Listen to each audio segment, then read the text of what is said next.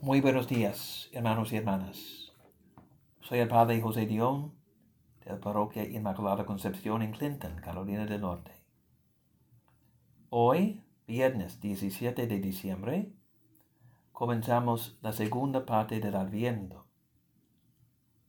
Cambiamos el prefacio de la misa diaria y también las antífonas antes del Evangelio y del Magnificat en la recitación de vísperas, todos los días hasta la Nochebuena. Si el enfoque en la primera parte del Adviento estaba centrado en la última venida del Señor a final de los tiempos, la segunda parte más bien nos presenta los acontecimientos que precedieron la venida del Señor en la carne 2021 años atrás. Es una especie de octava que precede la celebración fructífera de la Natividad del Señor el 25 del mes. Comenzamos la segunda parte del Adviento con el comienzo del Evangelio de San Mateo.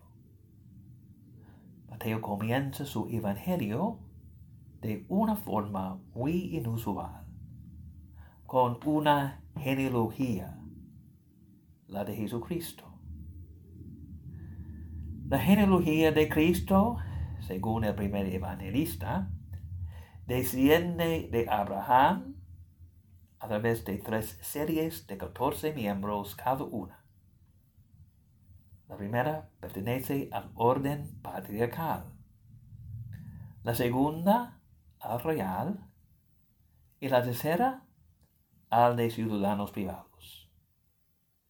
Mateo muestra que este ordenamiento fue intencional. Esta genealogía establece el reto de Jesús al trono de David por medio de su padre adoptivo José. Este no es el linaje de la sangre de Jesús a través de María, sino el linaje legal de Jesús a través de José. El Evangelio de Lucas provee el linaje de la sangre de Jesús a través de María. Mateo pone 4 mujeres en los eslabones de la cadena genealógica de Jesús: Tamar, Rahab, Ruth la moabita y la mujer de Urías, o sea, Betsabé. Esto resulta muy inusual en la cultura judía, por considerarse esencialmente patriarcal. Sin embargo, Mateo rompe este esquema introduciendo estas 4 mujeres en su genealogía. ¿Por qué motivo? Ruth provenía de un pueblo pagano, Moab, enemigo de Dios. Tamar cometió el pecado de fornicar con su suegro Judá, vistiéndose como ramera en el camino. Rahab era una ramera en la ciudad de Jericó y Betsabé cometió adulterio.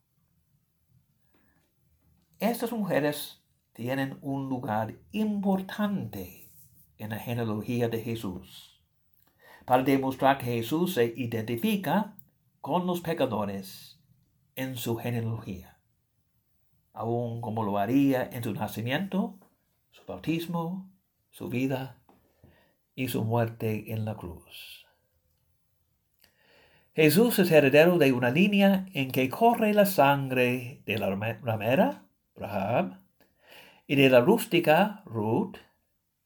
Él estaba emparentado con los caídos y los humildes, y mostrará su amor aún a los pobres y olvidados. Mateo nos deja muy claro que esta genealogía está dividida en 3 grupos de 14, doble el número de la perfección.